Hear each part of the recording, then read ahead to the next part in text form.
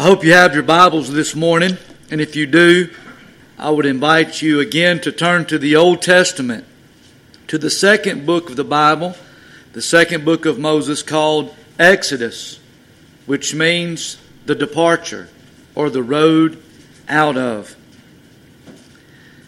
We'll be looking mainly at verses 1 through 14 this morning, and the title of our message is Escape from Bondage. Escape from bondage. Exodus is the journey of redemption. We looked at that last week together. We see the need for redemption because they were in bondage, and that's why we must begin there. We saw the power of the Redeemer, how that He was able to buy them back, and then all the characteristics of redemption, of sacrifice, of the shedding of blood, then all the privileges of redemption, to be able to follow the Lord, to be His people, to have His law, and also to have His tabernacle, His presence with them. And so we will continue on that journey, on that departure out of Egypt with the children of Israel. I love to think about this, especially on today, on July 4th. Many years ago, our forefathers brought forth upon this continent a new nation, conceived in liberty. That's what they were concerned with freedom. They were being oppressed by a tyrannical king in England. And so on July 4th, 1776, they wrote and signed the Declaration of what? Independence, of freedom. And they fought and they escaped the bondage, the tyrannical bondage that they were in. And we became a land of freedom, the home of the free and the brave. I love what one of our forefathers, Patrick Henry, said before the Virginia legislature when they were trying to decide whether they would join the revolution. He stood up before them and he said, "I know not what course others may take." He said, "But as for me, give me liberty or give me death." He said, "I would rather die on my feet than live on my knees." Thank God we had men like that and women like that at that time that were willing to sacrifice their very lives and fortunes so that you and I, all our lives, have enjoyed the freedoms and the privileges of a land of liberty. And so all our lives, naturally speaking or physically speaking, we've never known bondage. We've never known for ourselves. Now some of our American citizens, their descendants did know what slavery was about. It's a great stain upon our nation that we ever allowed that into our shores, and we're still feeling some of the repercussions of that in our own nation even until today. But I just want you to know that there's different types of bondage. You can be in physical bondage where maybe you're imprisoned or you might find yourself in slavery that still exists in many parts of the world. But we also know there's emotional bondage, isn't there?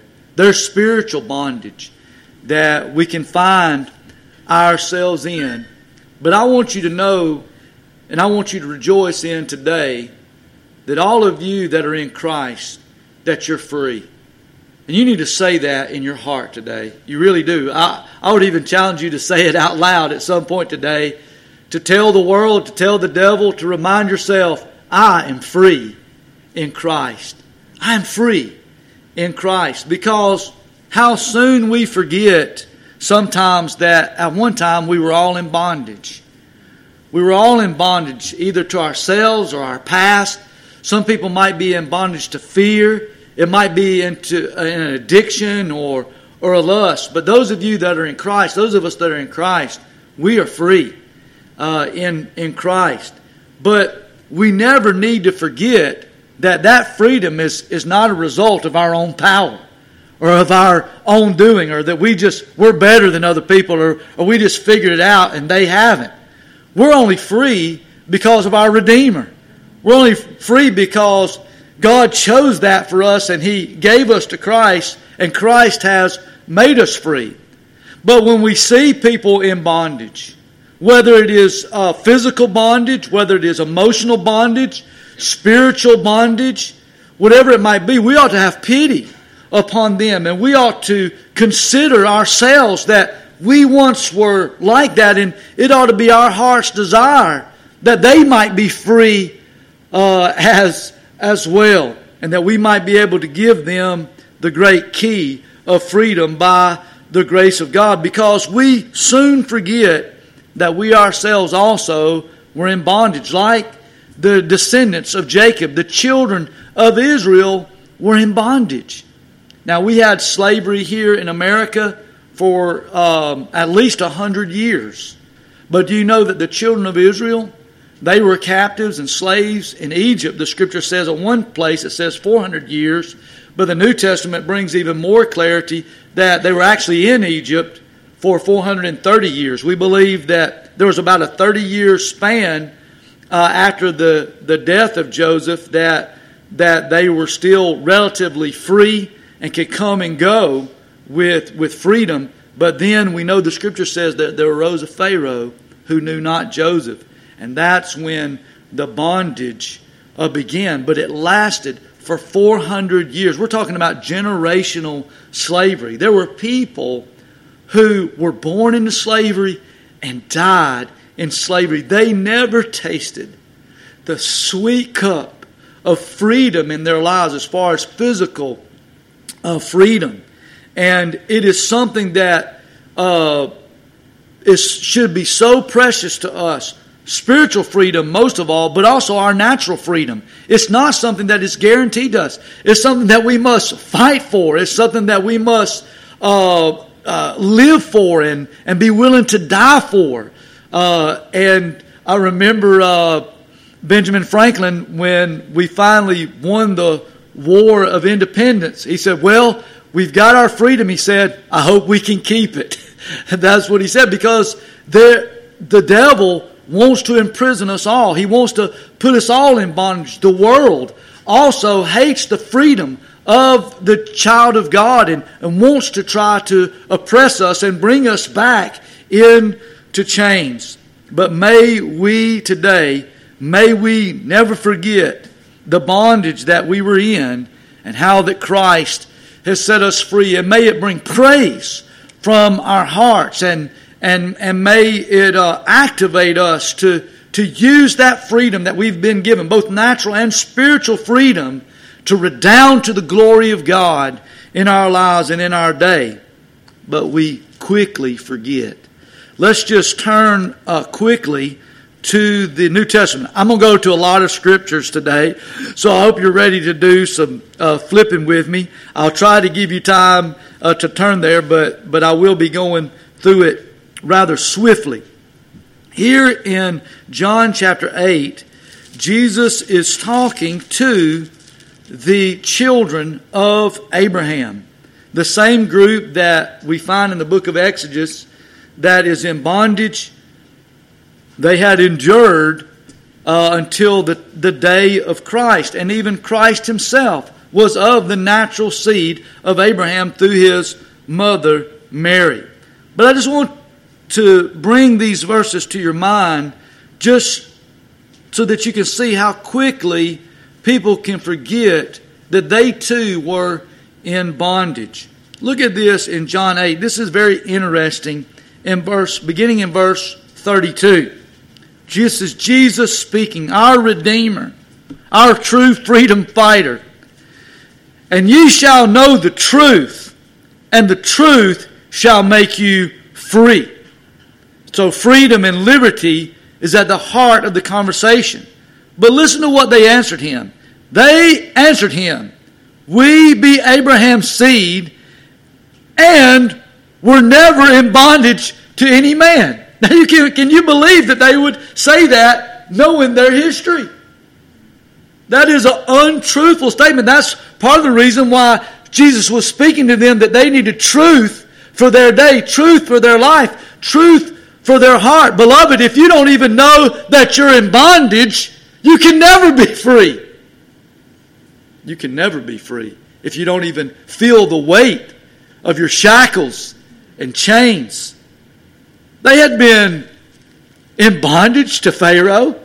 They had actually been in bondage to Nebuchadnezzar. They had been in bondage many times. But oh, how arrogant, how foolish for them to declare themselves as a people that had never been in bondage. Now Jesus said to them, they said, we've never been in bondage to any man. How sayest thou, ye shall be made free? Jesus answered them, verily, verily, I say unto you, whosoever committeth sin is the servant of sin. So we know that Jesus was talking to them not even about natural bondage, but they were in a greater bondage. A person can still be free in Christ even if they're in chains. We know Paul and Silas were put in the bottom of that prison. They were locked in chains in the bottom of their prison, but I believe they were still free. And they began to sing and worship God, and God busted that jail right open and changed the jailer's heart and started a church out of the experience. But Jesus said there's a different kind of bondage. He said, and the servant abideth not in the house forever, but the Son abideth forever. If the Son therefore shall make you free, ye shall be free indeed. And so I just want us this morning in our hearts, before we dive into our text, to just praise the Lord and say in our hearts, Lord, I used to be a captive. I used to be a captive to the devil, to the things of this world, even or to myself. But Lord, thank you that you sent a Redeemer for me, that you have set me free, that I'm free in Christ. Just keep saying it over and over again in your heart. I'm free in Christ. And also, we need to rejoice as we think about people in China, as we think about people in some of the countries in the Middle East that are under such fierce spiritual bondage, but also physical bondage. How thankful that we ought to be here this morning that we are free. We are free to come here and worship the Lord. We're free to go all over this country and all over the world with the rights of the citizens of a free country, of a citizens of a country of free men and women who believe that right, that freedom doesn't come from the government. It comes from God. And may we ever be blessed to uphold both that natural freedom and our spiritual freedom in our day and in our lives. So Jesus, when he began his ministry, just quickly flip over with me to the Gospel of Luke. We know that his first sermon, his first title of his messages were Repent, for the kingdom of heaven is at hand. He knew that people needed to make an exodus out of being false worshipers of the true God. They needed to make an exodus from a life of sin and shame and death and misery. And the way to that freedom is to repent, to turn from the way that you were going and turn to the true and living God. That was his first message. The message of the gospel is that. But then when he came to his hometown, to Nazareth, and he went into the synagogue to preach to them, they brought to him the prophet Isaiah. And just listen to what was on his heart. Listen to the message that he began to preach here in Luke chapter 4 and verse 18. He said, the Spirit of the Lord is upon me, because he has anointed me to preach the gospel, that is the good news, to the poor. He hath sent me to heal the brokenhearted. Listen, to preach deliverance to the captives, and recovering of the sight to the blind, to set at liberty them that are bruised, or those that are enslaved and in chains, to prove the acceptable year of the Lord. Well, hallelujah. that Christ has made us free. And the Scripture tells us, if the Son has made you free, then you are free indeed. Let us not be like the Jews who said, we were never in bondage to any man. How do you say then, Brother Nathan, we need to be set free? Oh, beloved, let us be truthful with ourselves. Lord, if it wasn't for your grace, I'd go right back to Egypt. If it wasn't for your grace, I'd go right back to my chains. But Lord, the grace that saved me and redeemed me and set me free can also continue to save me and continue to help me to be free. And you can even help me to set others free as well. Give me liberty, or give me death. So here, back in our text in the book of Exodus, let's pick up on the path of the journey of redemption. Every journey begins with a first step. And so we find where the story begins. We've already considered verses 1 through 7. And so we're going to take up mainly for our text verses 8 through 14. And I just want you to enter into the story. I want you to ask the Lord by His Spirit and by faith to hear the Word of God, to listen to the Word of God, to put yourselves in the shoes of these people of this day, to feel the oppression of their rigor, of their labor, to feel, as it were, the whip of the taskmasters of Egypt upon their backs, to hear the clanking of their chains. And for 400 years it would be so for them. Now there arose up a new king over Egypt, which knew not Joseph. Beloved, this wasn't a king like Brother Drew read to us about. It wasn't a king like Solomon. You remember when Sheba came to visit Solomon? She did admire the things that he had built.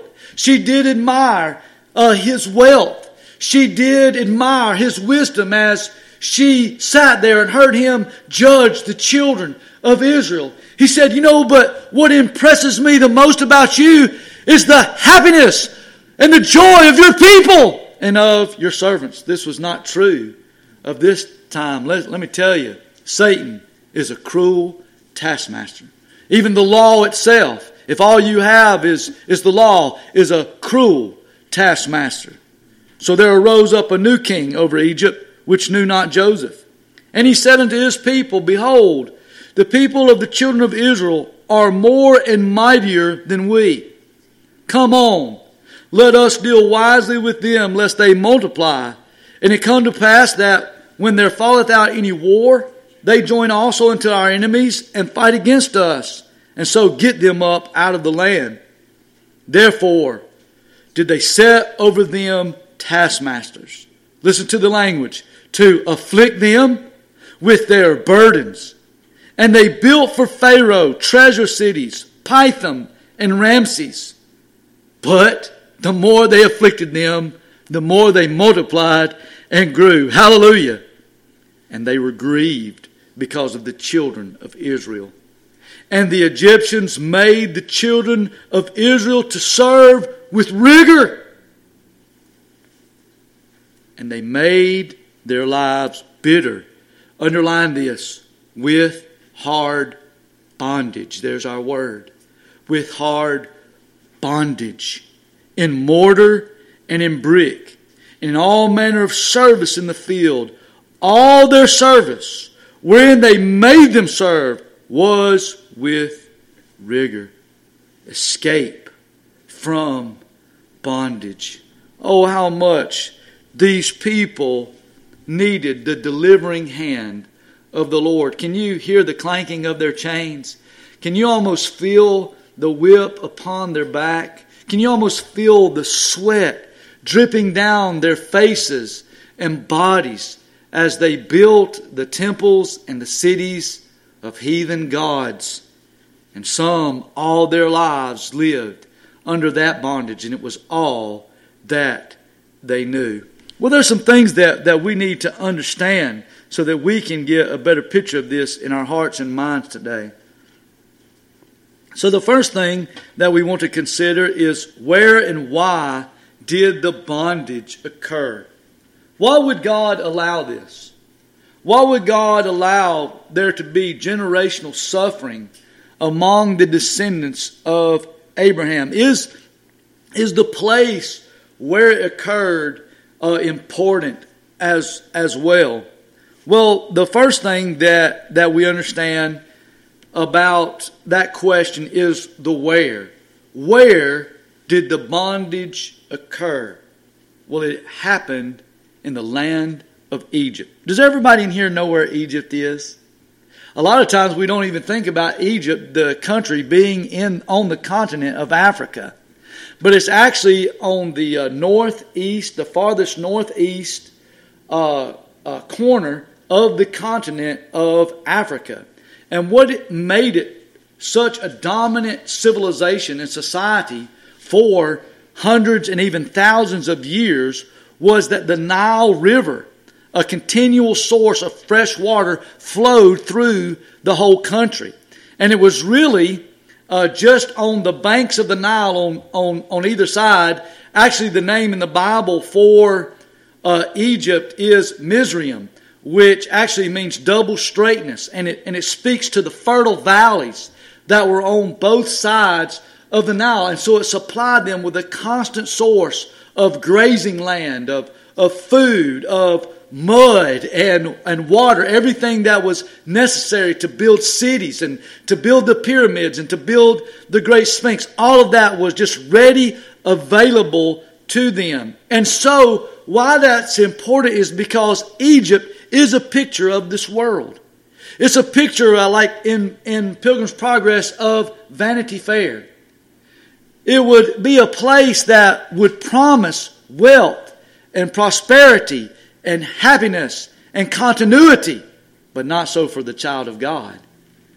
For the child of God does not find his home in this world. He does not find friendship in this world, just as the children of God did not in our story. Egypt was a place that wanted independence from God.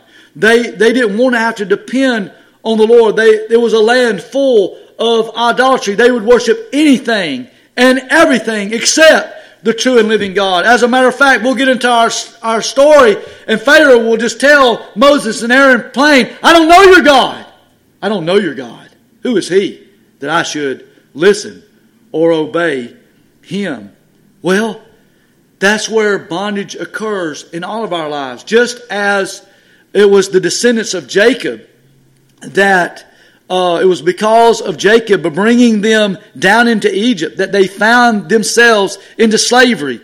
You and I all are actually born into the slavery of sin because of the sin nature that we inherit from our fathers all the way back to our father Adam. And we're born into a world, into a low ground of sin and sorrow. And except for the grace of God, that's where we would remain and then be banished into the ultimate slavery and banishment away from God forever in an eternal hell.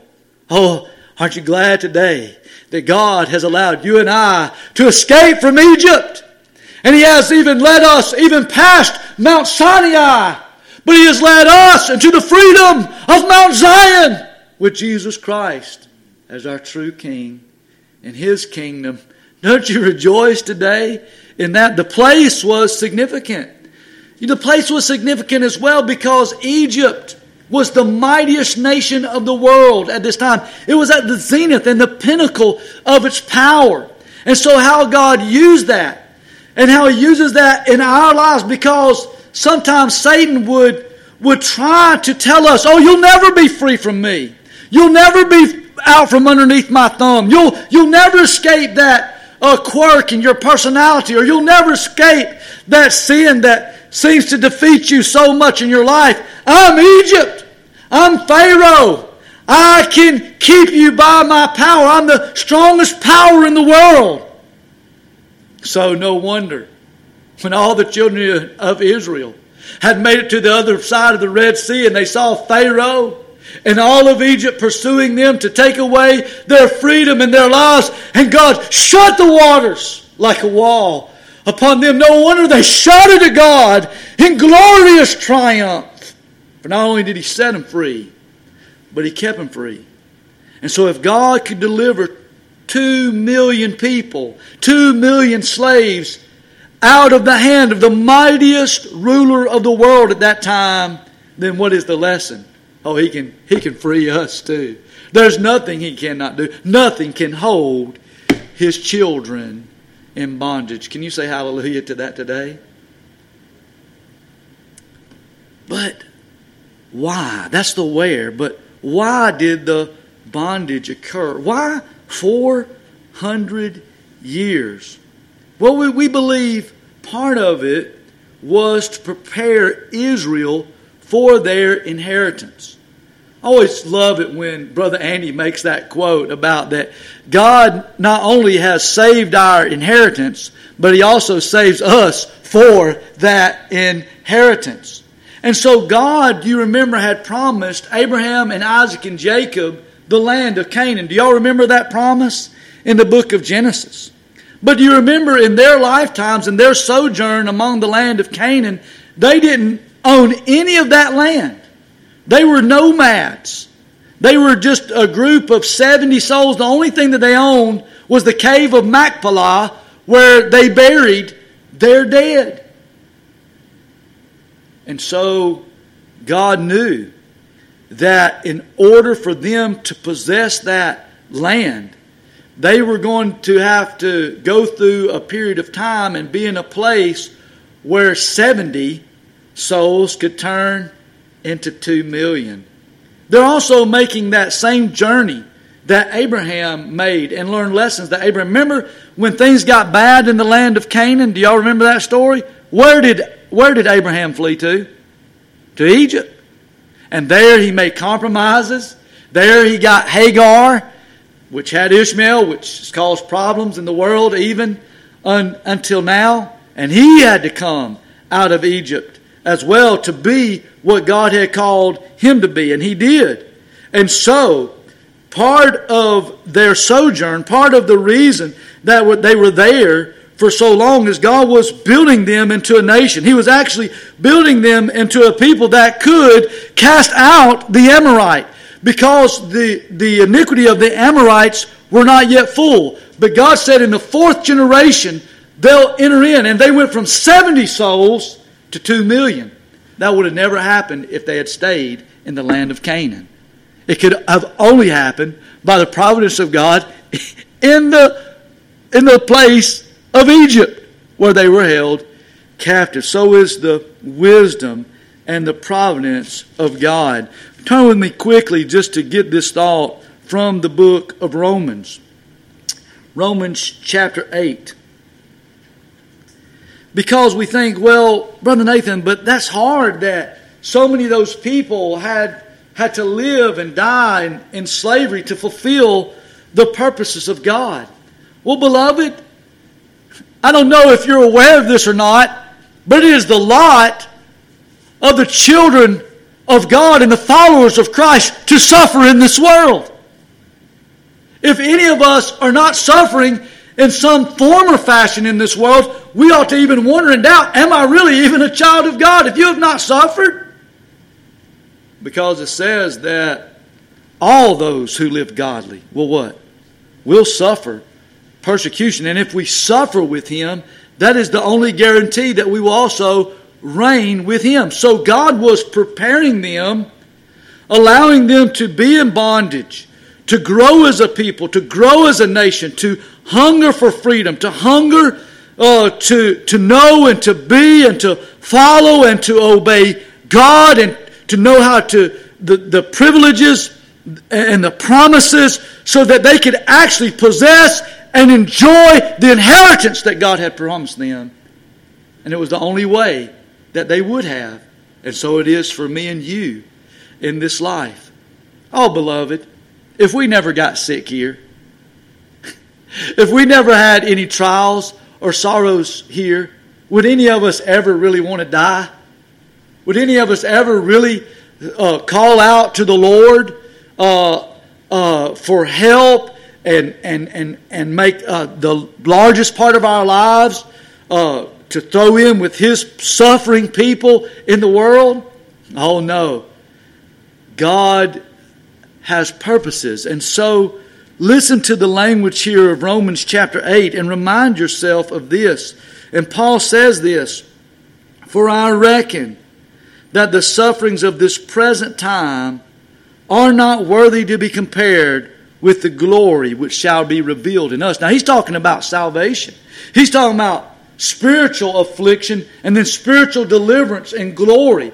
But apply that also naturally to the children of Israel that were in Egypt. Yes, they spent 400 years in bondage. But think of all that they were given for all these centuries. And that land is still theirs, and they're still in that land even today. Now they've had to suffer and been in bondage a lot.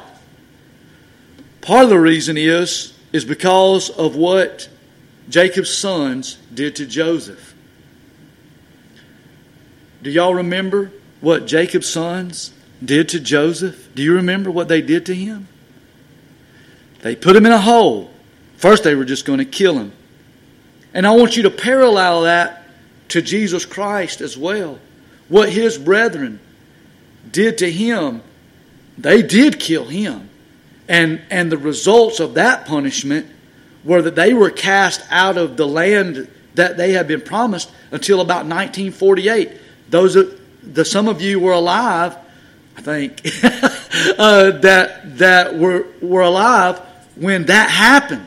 Was anybody here alive in 1948? Brother Don? No? 51. But y'all know, Brother Dwight. Okay. So we do have someone, so I didn't misspeak. Thank you, Brother Dwight, for being alive then. But they had to suffer so much because of how they treated the true Joseph, the true shepherd of Israel. Well, we know that Jacob's sons and Joseph's brothers, they delivered him to where? To Egypt. To be what? Imprisoned and enslaved. How long will the sins of the fathers fall upon the children? Does anybody know what the Bible says? How long? To the third and to the what? Fourth generation. God's not mocked. We all need to be very careful how we live our lives and the decisions that we make, because maybe sometimes we think, oh, we skated by or we got by with that. And then we don't realize that the effects, the residual effects come even in generations following. But may God show us mercy. So it was to prepare Israel for their inheritance. They were in Egypt also because that's where Joseph was sold into slavery. And now they find themselves in the same condition that they put their brother. But I believe mostly God was using their suffering to prepare them to do His will and to enjoy His blessings. And that's what I see for my life.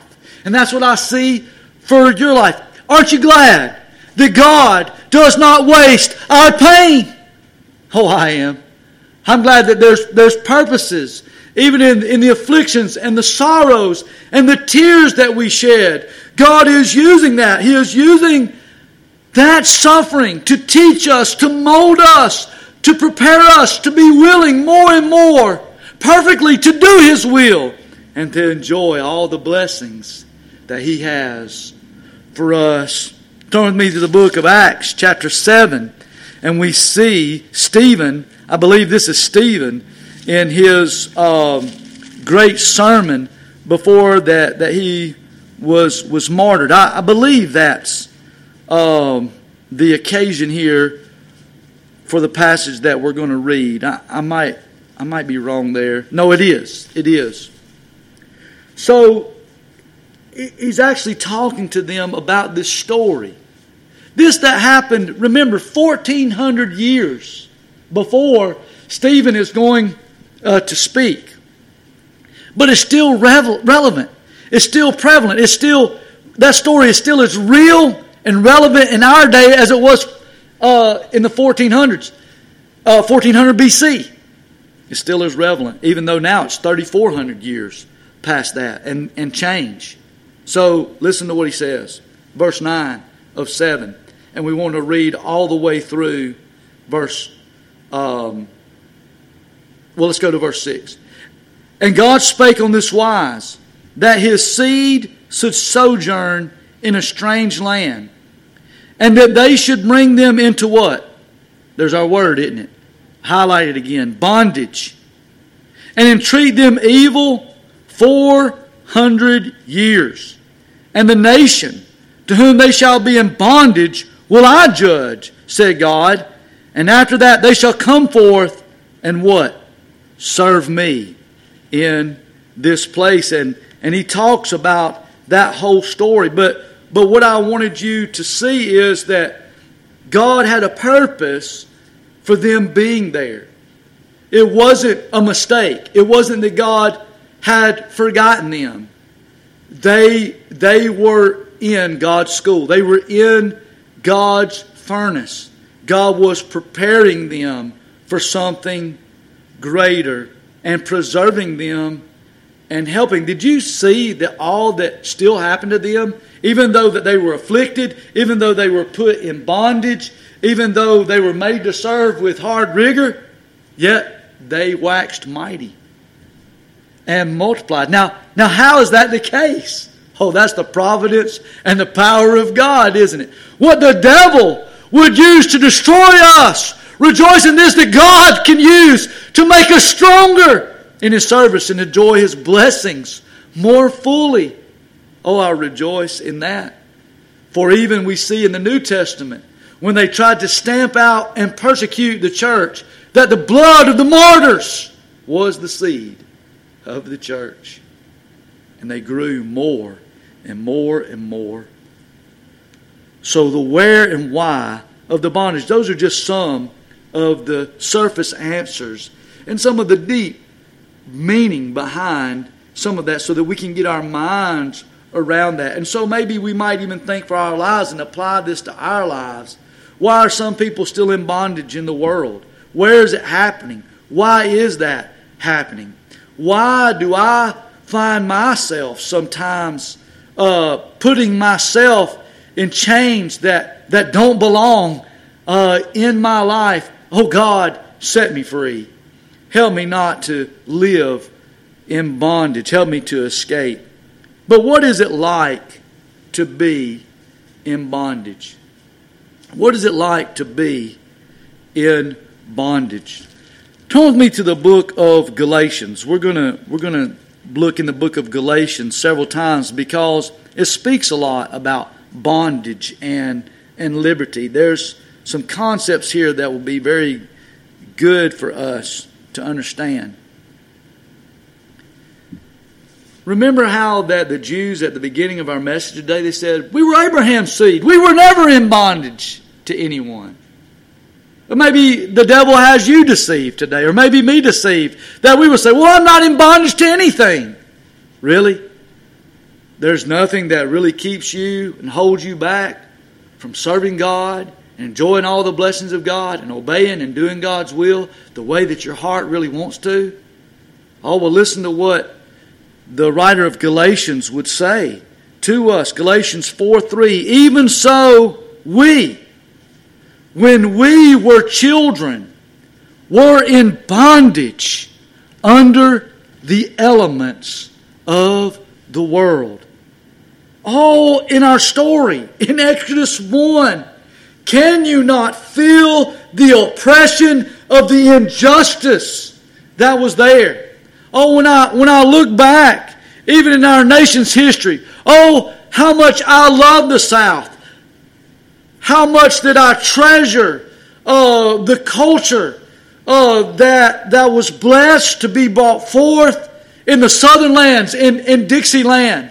Oh, but when I look that we allowed our brothers and sisters to be enslaved and to have no freedom, there's a shame that always comes on my heart when I think that we that have been blessed so much by God would then turn.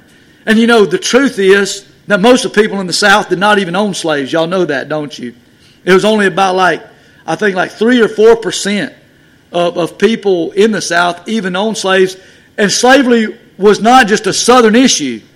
All the northern states had slaves as well.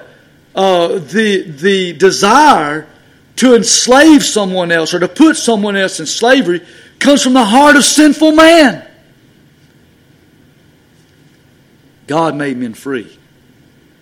When He created Adam and Eve, they were free. God said, set my people free. Let my people go. Christ said, the Son will make you free. Oh, but when I read the stories and I see the way that some of them were treated so cruelly and so harshly, oh, the injustice of it. And I think, well, what if that was me? What if that was my family, that we were slaves, or that I was in Egypt and my children, from the time that they were born to the time that they died, all that they knew was the whip of a taskmaster's back. They didn't go on vacation. They didn't pick what school that they wanted to go to, what job that they wanted to go to. They couldn't even go out and worship God freely as a people. Oh, we can feel the oppression of the injustice. Did you hear those words? Did you hear those words? Go back to the text, highlight them for you, and rejoice in what you've been free from and pray for even more and more freedom. Taskmasters, affliction, burdens, afflictions, rigor, serve, grief, bitter. Does it sound like anything you want to sign up for, Drew? No, beloved. Go with me to the book of Isaiah. Isaiah. This is the world. Know that the world is not your friend, beloved. The world is always going to seek the hurt of God's children. The world has nothing to offer you but what it offered Jesus, and that's a crown of thorns. And here in the book of Isaiah, we read again of this oppression, of what it was like to be in bondage. Isaiah chapter 52, if you'll turn with me there.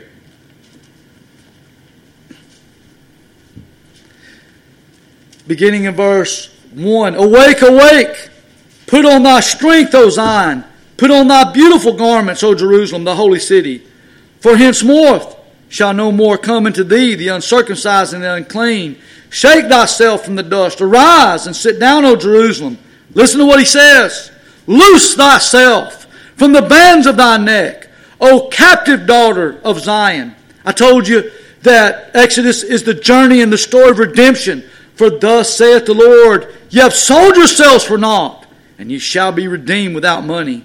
For thus saith the Lord God, my people went down aforetime into Egypt to sojourn there, and the Assyrian oppressed them without cause.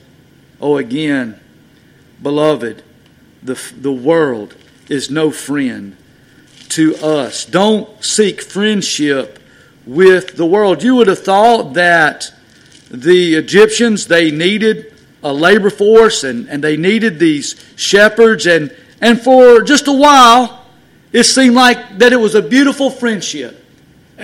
And that's the way it goes with the world for a while. You get out in the world and you begin to think, you know what, all that God stuff, all that church stuff, they're the ones that really have it hard. All of us out here, we're eating, drinking, and being merry, and tomorrow we die. Oh, but then what you don't realize, you know, that they promised you freedom. But what actually is that every freedom that you have in your life and soul and for eternity is being taken away little by little by little. And so at first it was so good in Egypt, but then the true nature of the world, the enmity of the world against the child of God, the great dragon Remember how it says in Revelation that he stood in front of the woman that was ready to bring forth the child that he might get it and devour it. But she was taken up and preserved. He wanted to destroy the seed of Jacob. He wanted to destroy the promise. That's who in the heart of the Pharaoh that says, kill all those children, throw all those boys in the Nile. It was the same when Jesus was born. They wanted to destroy that which would have brought forth the deliverer. But hallelujah, for the providence of God, that He said, no, my people are going to escape from their bondage. You shall not hold my people in chains or away from my blessings, my covenant, and my promises. No matter how bitter you make their lives. It doesn't matter how much affliction that you give them. It doesn't matter how much you grieve them or how much rigor that they are made to serve with. The Bible says, truly, it's the way of the transgressor that is hard. The life that is without Christ and without true freedom, that's the life that is to be pitied and to be prayed, to be delivered from out of a bondage of a hopeless life of vanity. But in Deuteronomy 26, I just want to pick up a thought here. And it is interesting. Did y'all notice in Isaiah that it says, my people went down to Egypt, and then it was the Assyrian that it said that treated them so awful. A lot of historians believe that at that time what happened in Egypt was there was a regime change, that they were overtaken by Assyrian rulers. And Assyrian rulers were ruling Egypt at this time. And that's why the Bible says it was the Assyrian that actually did it. And it makes sense because the children of Israel would have not numbered more than the children of Egypt at this time. But remember what the Pharaoh said. He said, I'm worried about their numbers because they're more than us. Well, that wouldn't have been true of the Egyptians, but it would have been true of Assyrians that had taken over. And I believe what they were afraid of was that the Egyptians and the Israel would get together and cast them out. And the Egyptians eventually did take back over the kingdom once this Pharaoh and all his mighty chariots are washed away in the seas of history, the Red Sea of history. But beloved, here we see in Deuteronomy 26 and verse 6 or verse 5, and thou shalt speak and say before the Lord thy God, Syrian ready to perish was my father. And he went down into Egypt and sojourned there with a few and became there a nation, great, mighty, populous. And the Egyptians evil entreated us and afflicted us and laid upon us hard bondage. And that's what's going to happen to everyone that goes out and makes a friend with this world and says, I'd rather reign in hell than serve in heaven.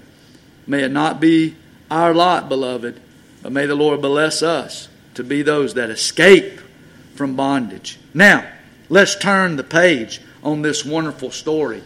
How, thirdly, today, we've seen where and why the bondage took place. We've looked at how it must have felt like to be in bondage, and I think that we all have experienced that in our lives, trying to get maybe free from fear, free from past, free from defects in our character, or maybe from things that have happened to us in our life, or maybe substances or thoughts or relationships. There's all different kinds of bondage. So how does God deliver His people from bondage?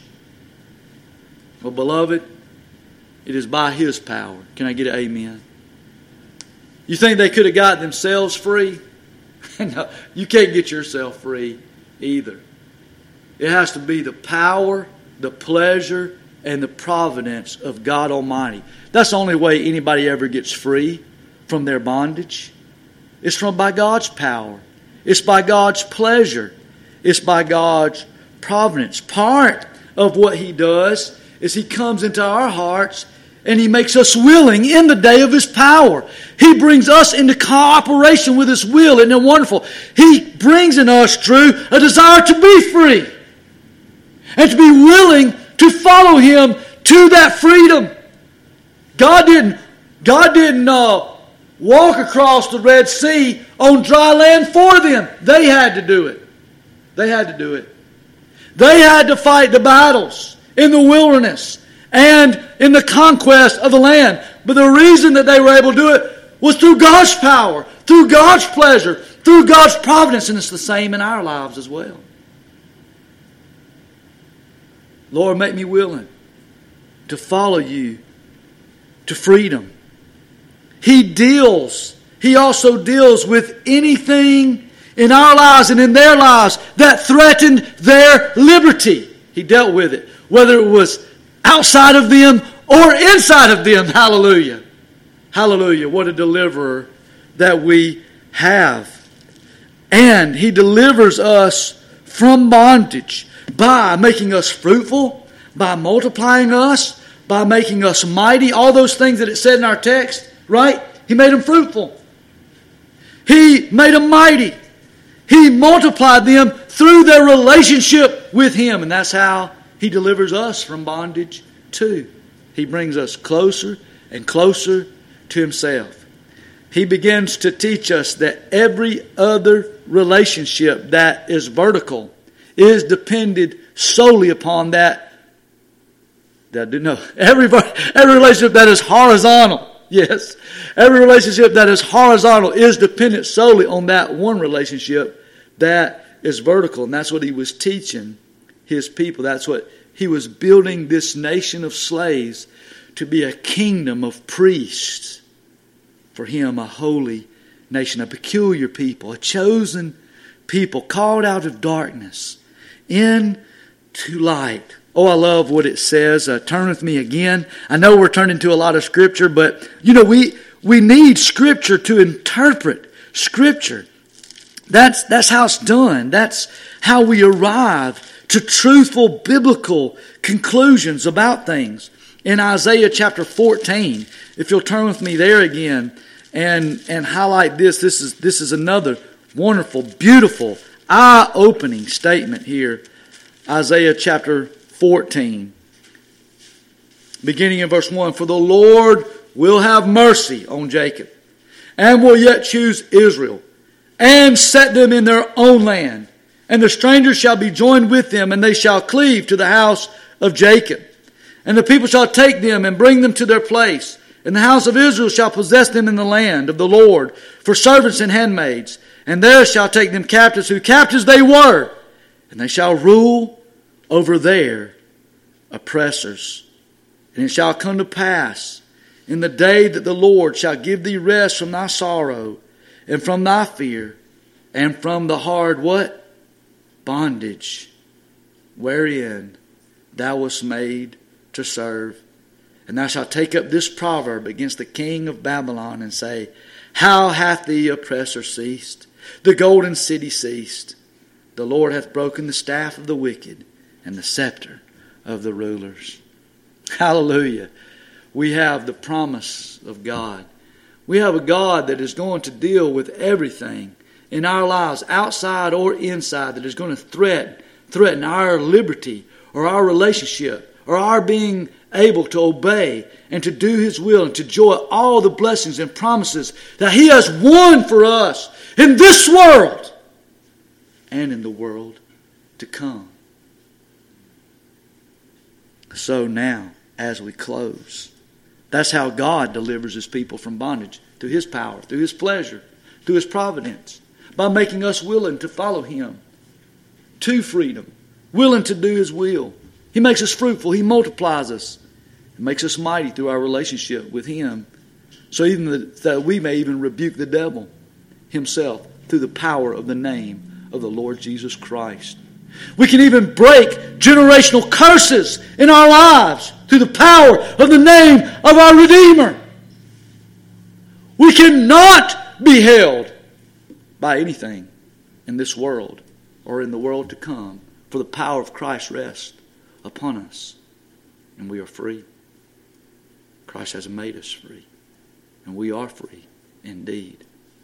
The only reason that any of us are in bondage to anything is because we want to be, not because we have to be. The question is now, as we close, is what will we do with our freedom from bondage? What will we do with our freedom from bondage? One thing that we must, before I say what we must do with our freedom, one thing that we must not do is we must not take it for granted. Can I get an amen? We must not take it for granted. Go with me again to the book of Galatians. And we think about the story of the history of the children of Israel. And it's so sad, isn't it? Because we know that Moses delivered them from the land of Egypt through the Red Sea. They received all the privileges and rights of the children of God. And then right before they were going to be able to go into the land of Canaan, they balked. They forgot that it was in obeying God where freedom and blessings were. And they began to look at their own selves and say, you know what, I'm going to quit letting God lead me. I'm going to quit obeying God and let God decide for me. And I'm going to be the master of my fate and the master of my freedom and liberty. We're not going to go in, Lord, because it looks too hard. And so all that generation, you know what happened to them. They died in the wilderness, except Joshua and Caleb, right? Every day there was a funeral for 40 years that reminded them we didn't fully possess all that God had for us. Oh, but that next generation, you know, God was using that time to prepare them to be that one that would seek His face, that would do all His holy will. And they did.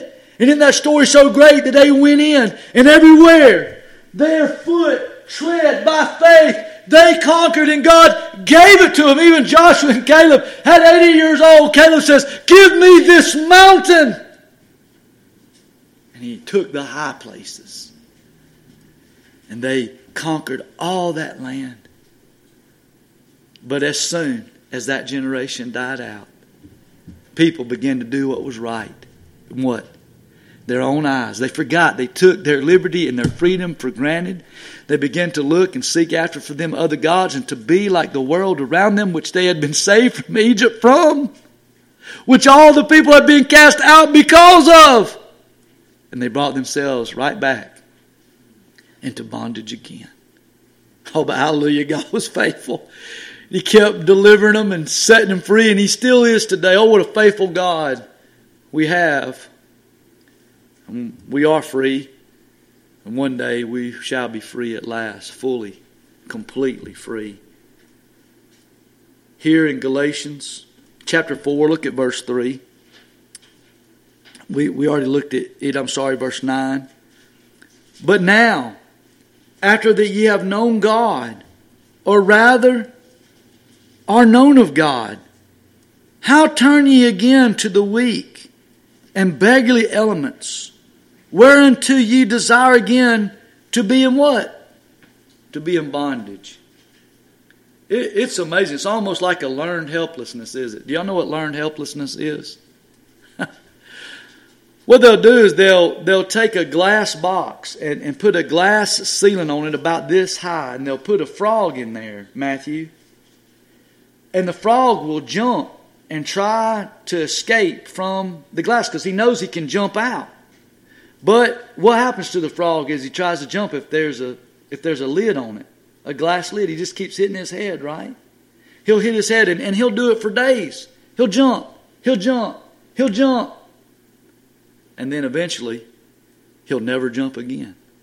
Because he's hit his head so much, he's learned helplessness. You see it in people that get into bad and abusive relationships.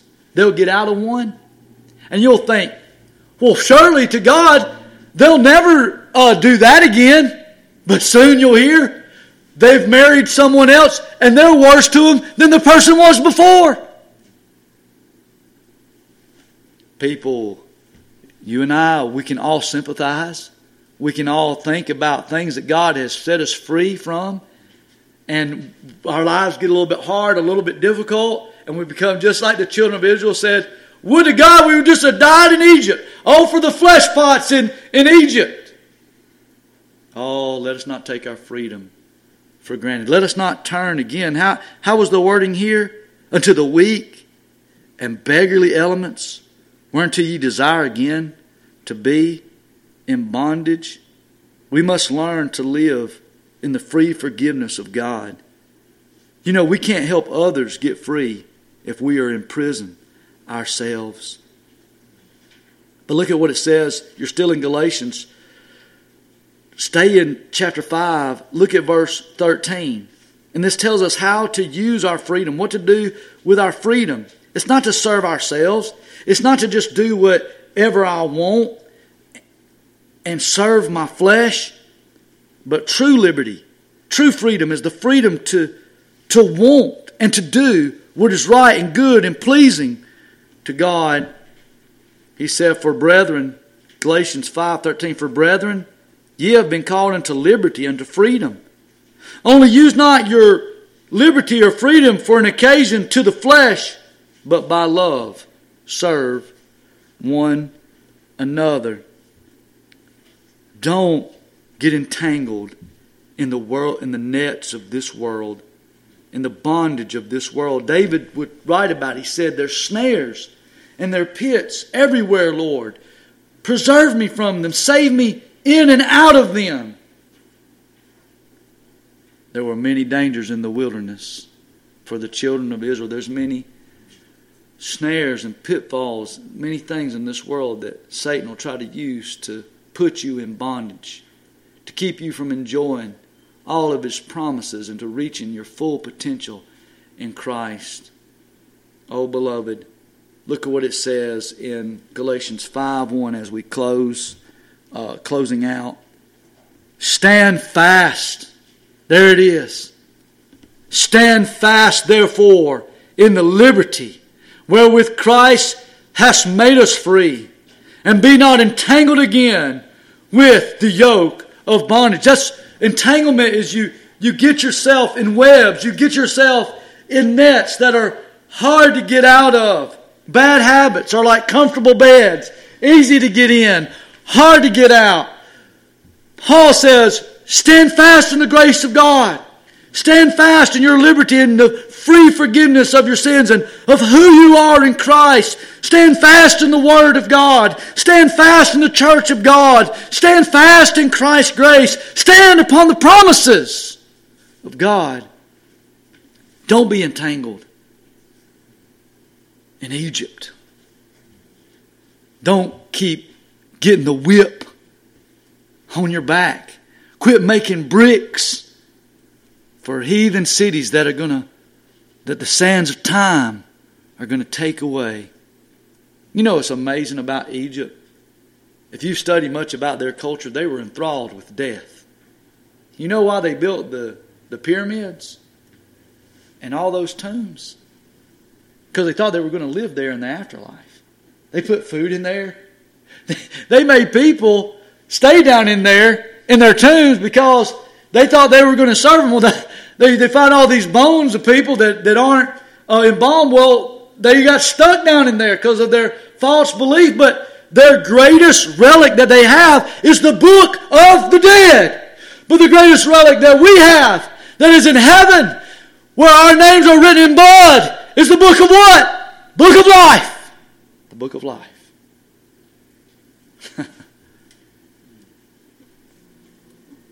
Stand fast in these things, beloved. For ye have been made free. And lastly, I'm so glad to tell you, because in this life, it's a warfare. It's that journey of redemption. It's that battle to stay free and to keep our freedom. But hallelujah, greater is He that is in you, that is in the world.